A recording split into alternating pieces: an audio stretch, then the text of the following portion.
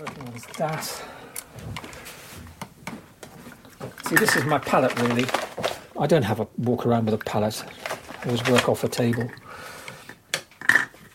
What I'm doing right now is a series of around about 7 or 8 paintings in the style of Renoir. He started his career painting decorative patterns on pottery.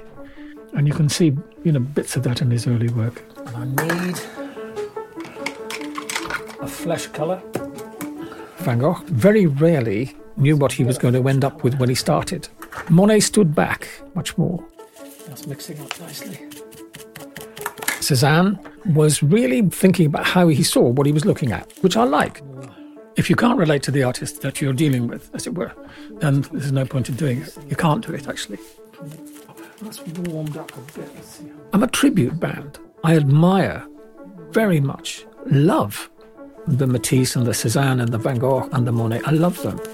But when you go and see the Rolling Beatles or whatever they are, you're not looking at John, George, Paul and Ringo.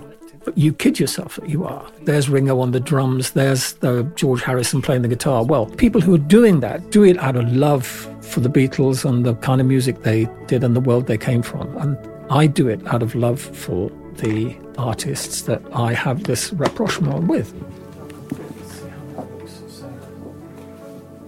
The Renoir comes right the way over to that side of the face. Over there.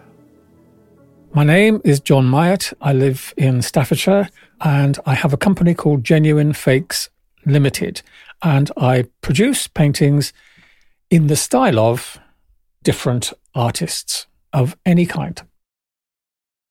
Hostility, when it comes, usually comes from inside of the art establishment. The only recent example I can give you was when my wife Rosemary and I were invited over to San Diego. I was asked to do a presentation at the museum, and one of the curators said, we can't have him. But on the other hand, I have been embraced by the art establishment. I'm wheeled out 3 or 4 times a year now on all the big universities.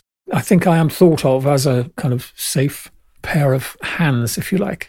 Someone who used to be a criminal but now isn't, and someone, in my case, who regrets the criminal activity.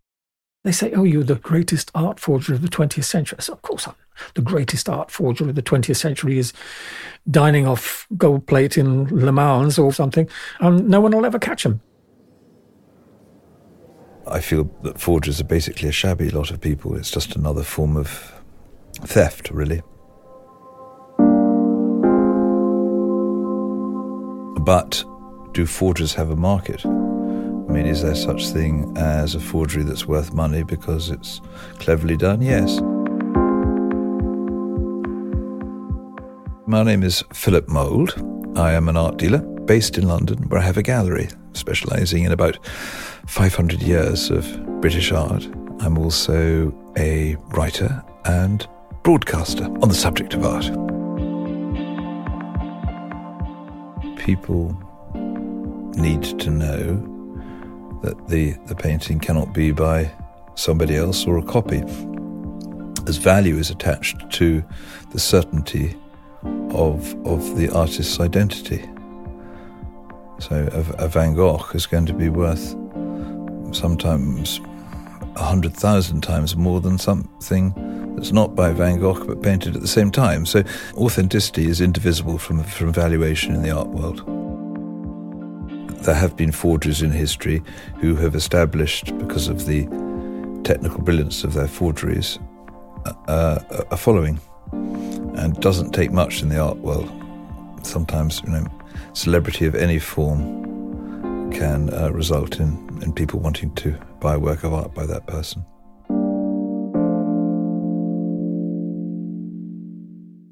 I always wanted to be an artist. I spent my childhood drawing. I was an only child, and it kept me quiet for ages. And then I used to compose songs. I used to go into the piano. So I figured in my naivety that I would get into the music business and write a string of #1 hits and then spend the rest of my life in an art studio. So I sent a tape off to Denmark Street in London, which in those days was a hub of the music industry. And I got a deal. Ended up going down to London, living in London. We had a studio in Dalston. I loved it. They did know that I was a painter. And one day, Dick Leahy, who ran the company, had dinner with Sir Marcus and Lady Seif, who owned Marks and Spencer's at the time. And they had 2 small paintings by Raoul Dufy. Dick wanted 2 paintings to match the ones that he'd seen. And he said, John, can you do this for me? I said, yeah, sure, I'll have a go. So we made sure that the Dufys I did were bigger than the ones that he'd actually seen at Sir Marcus Seif's. And then there was a return invitation for dinner, and, as Sir Marcus and Lady Seif came in, they saw 2 Dufys which were bigger than their Dufys. And they weren't very good looking back on them, but they did the job. Years later, after I was married and left London, my wife left and I had 2 little babies to look after. It really became important to have an income stream and also remain at home and take care of those 2 children. So I put this advert into Private Eye magazine, genuine fakes from, I think it was 150 or maybe 250 pounds, anything, 18th, 19th century paintings, you choose and whatever. And a whole lot of work came in on the back of that advert, a whole lot of it. And that was enough to keep us going. So this is an interesting one. I mean, again, just up here,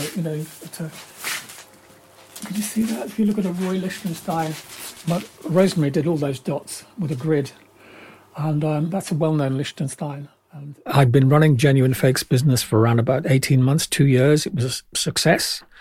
And I got a phone call from a man in London who introduced himself as Professor John Drew, who wanted a copy of a painting by Henri Matisse called The Black Door.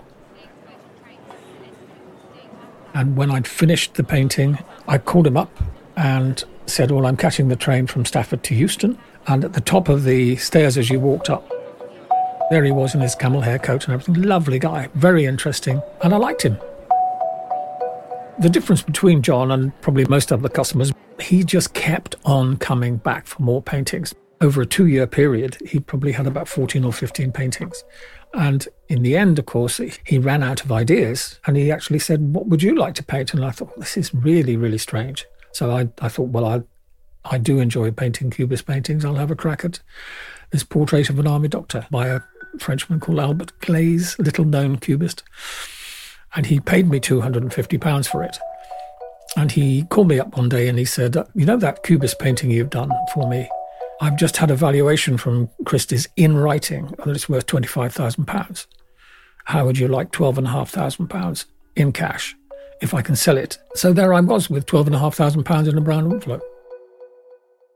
It turned into a crime at that point. That then went on to 6 or 7 years of intense art fraud.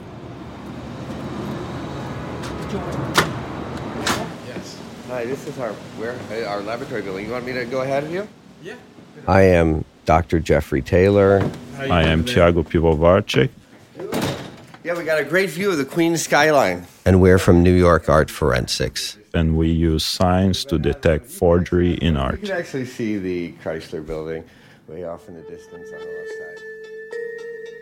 In the art world, there's a huge crisis in the problem of art forgery and also in simply establishing correct identifications of who made an artwork. They say, don't they, a picture's worth 1,000 words, but in the art world, you're also talking, of course, millions of dollars too, if it's the genuine article. Attribution is the establishment of who is the author of this art object. Is this by a certain famous master? Or is it by someone else? A painting of Jesus Christ by Leonardo da Vinci has become the most expensive artwork to be sold at auction. The most elite, we might say, canonical artists, the ones who are well known to everybody, they have limited bodies of work, and those works are very expensive. There aren't many Leonardos on the market. So I suppose when one does come up, there's a fair bit of competition.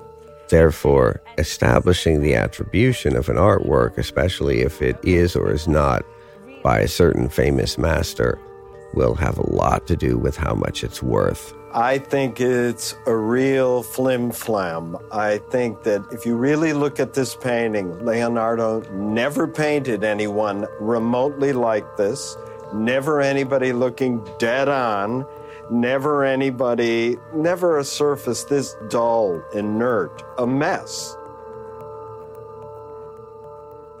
Attribution should be established by using an intellectual structure that we can describe as being like a three-legged stool. We're examining three different features about the artwork. One is what we call a style critique, and looking at if the artwork, a painting, for example, has the styles and characteristics of the artist we're considering as the author of the artwork.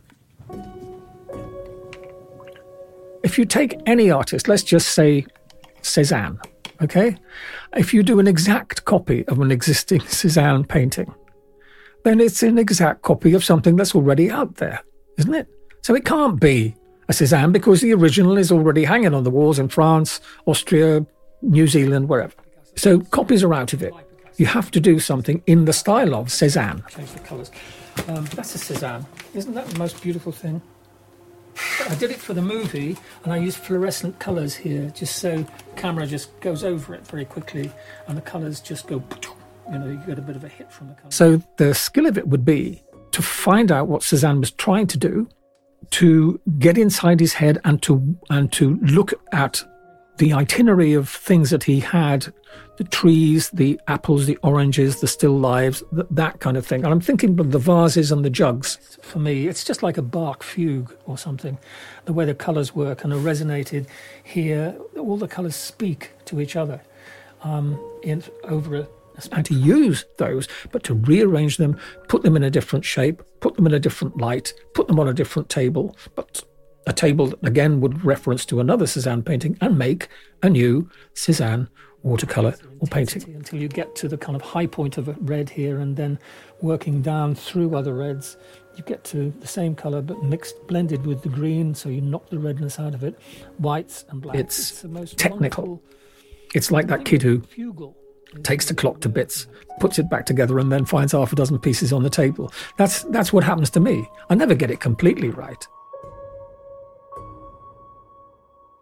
We also study its provenance, which is the history of where an art object has been from when it was made to who owned it, to whom they sold it to, and where it's been exhibited. Why could we possibly believe that it is by this certain master?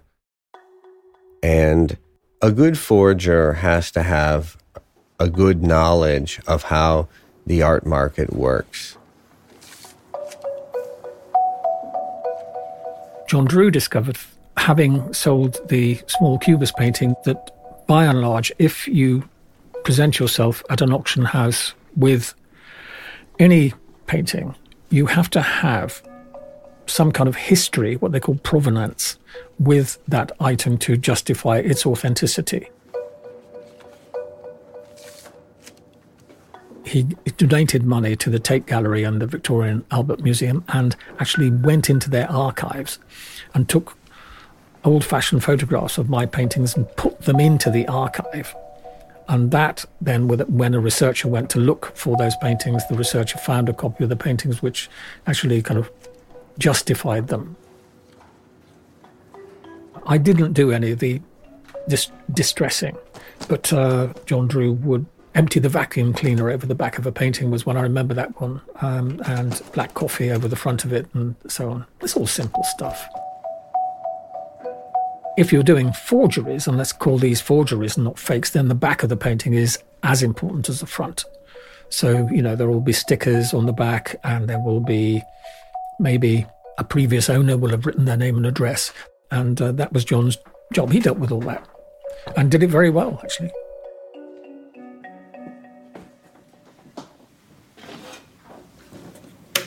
The third part, which is what New York Art Forensics specializes in, is the material scientific analysis.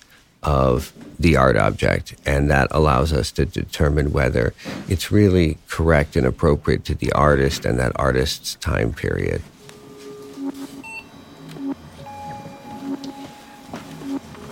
Tiago is a criminal forensic scientist, and his background is in the testing of materials to determine what they are.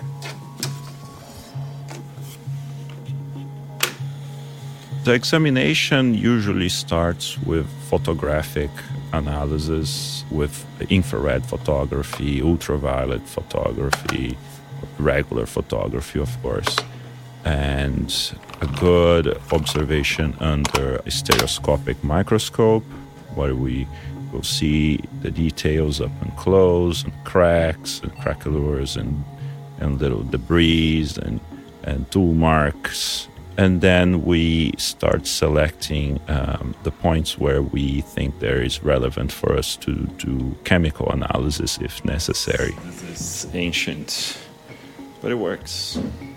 Here you have a laser. This mirror bounces the laser inside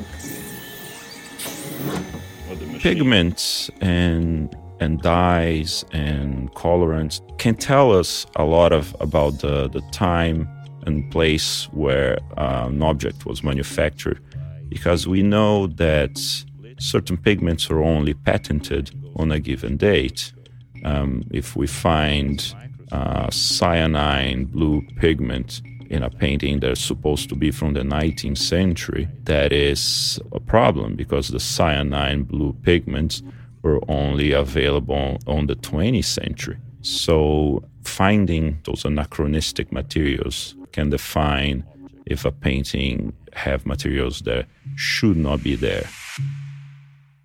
What surprised me and still surprises me even today is that they weren't done in oil paint. They were done in paint that you paint the walls with. House paint, thickened with polymers, thinned with KY jelly. And it got to the point, really, when I did think, this is so bizarre. KY jelly, for God's sake. The crime, as such, was basically discovered by poor old Bathsheba, who was John's wife. She had a real hard time with him, and in the end, he left her. But it ended up with her going into his office and bundling up all the paperwork that he'd left behind and took it to Golders Green Police Station in about 3 or 4 black plastic bags and dumped them on the counter and said, "You need to look at all this." Of course, they didn't. They just thought she was as mad as a hatter. But eventually they did look at it and called up the Arts and Antiques in Scotland Yard and said, "You guys can look at all this because it's way out of our league." They spent around about 4 or 5 months unravelling it all. And at that point, they found names and addresses in that paperwork, of which one was mine. They came and searched my house. They left John Drew to the very last, funnily enough. And then they arrested him and then charged us both. Conspiracy to defraud the art establishment was the actual charge. I got sentenced to 12 months. I was in Brixton prison for 4 months. And then they offered me home detention curfew. And you come out with a little tag around your leg.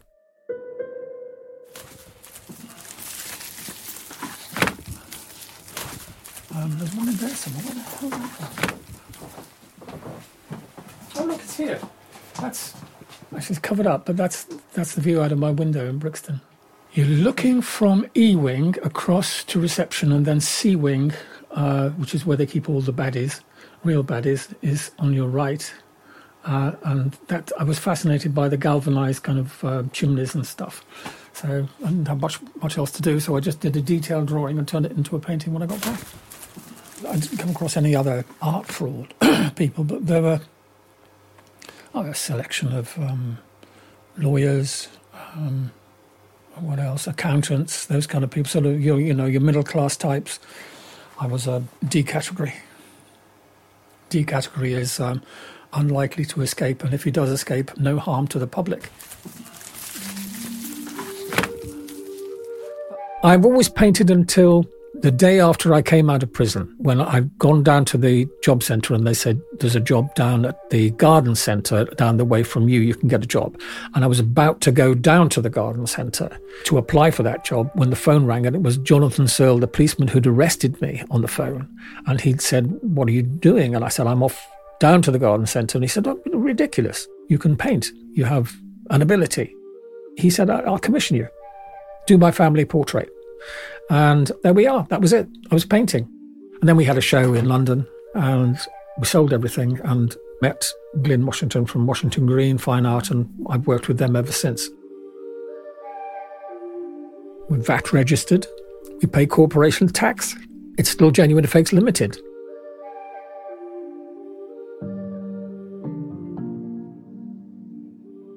We approach a painting with a very sober, cold stone, scientific, rationalist approach. And that can be very different than the way the client has approached the painting, because perhaps they consider it this fabulous discovery and have become very emotionally, almost romantically attached to the idea that this artwork is by this certain famous master.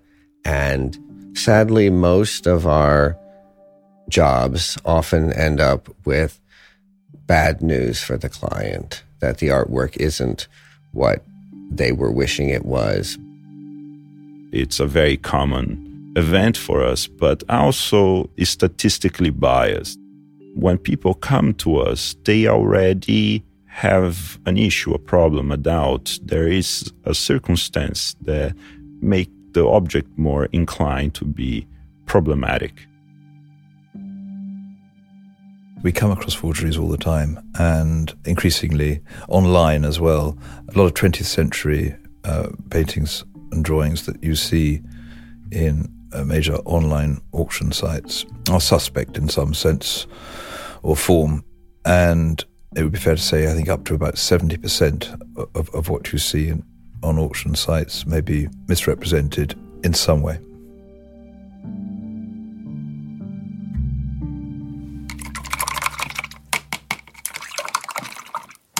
I've got that pretty much where I want it, but I didn't like the way, or I wasn't that happy with this hand being so low down. I thought that was a bit strange.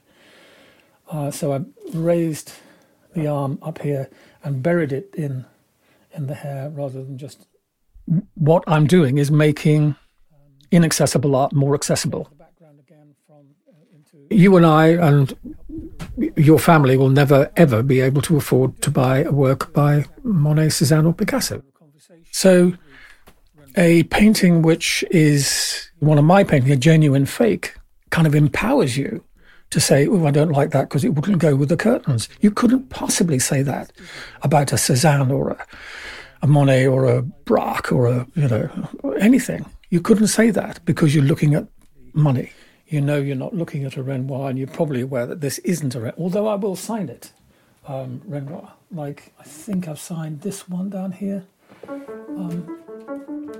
People like fake paintings because they just want it to go back to, here's a picture, do you like it?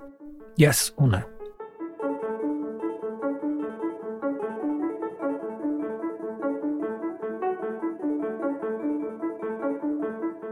This episode of State of the Arts was brought to you by Selfridge's broadcast channel Hot Air. It was a Radio Wolfgang production and featured John Myatt, Jeff Taylor and Tiago Pivovarczyk from New York Art Forensics, and Philip Mould. The sound recordist in New York was Daniel Waldorf. The producers were Elle Scott and Holly Aquilina. The sound designer was Ivor Manley. And the executive producer was Ellie DiMartino. To find out more about Selfridge's State of the Arts campaign, visit www.selfridges.com/State of the Arts.